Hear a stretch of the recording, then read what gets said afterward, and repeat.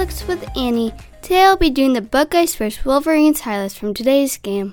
It was very disappointing from the start of the game.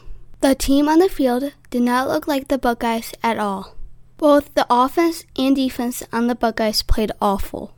CJ Stroud was not accurate at all, even though he usually is. He either overthrew the ball or underthrew it. He threw a few away. He was 34 for 49 with 394 yards. He was sacked 4 times. He had 2 touchdowns and no interceptions. The rest of the offense played bad, but we had some great plays too. We had too many dropped balls. We could not get many first downs. We couldn't gain any yards because we were stopped by Michigan's defense. We had some great catches, but that didn't help us because we couldn't get down the field. We were not finding different ways to get the first downs, yards gained, or touchdowns. Ryan Day should have changed something because whatever he did wasn't working. If you see your team struggling, then fix it. You gotta fix something like the play calls instead of letting us lose. The opening drive for the Buckeyes was awful. There was a 1-2-3 play and offense was off the field. The snap was on the ground and there were like 2 to 3 incompletions. From that play on, little did we know what was going to happen in the end. The defense played horribly.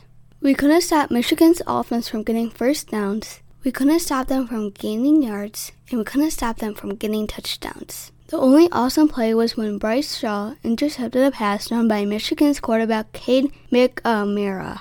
The fact that we couldn't stop Hassan Haskins from getting 5 touchdowns, which is a career high in a single game, is very disappointing. We did not look like we wanted to win and go to the Big Ten championship, but Michigan did. Now on to fouls. There were so many fouls called on us. We need to stop with the fouls. The offsides, the pass interference, false starts, the unsportsmanlike fouls, and the holding needs to stop. The one false start called on us was stupid. I forget who it was on, but he had a little flinch that you couldn't see at all until it was shown on replay. The holding called on Nicholas Petit-Ferry was stupid too. He slightly pushed a player who fell. There were worse holdings all day that weren't called, and CJ Stroud could have had a touchdown. In the beginning of the game, when Michigan got one of their touchdowns, one of their players was pushing our player in the back until he got out of bounds. So we couldn't stop them from getting a touchdown, and it wasn't called. In conclusion, we did not do our best. We lost 42-27. This was Michigan's first win in 10 years against the Buckeyes. We were down 19 players, and our players who were healthy couldn't step up, which is disappointing.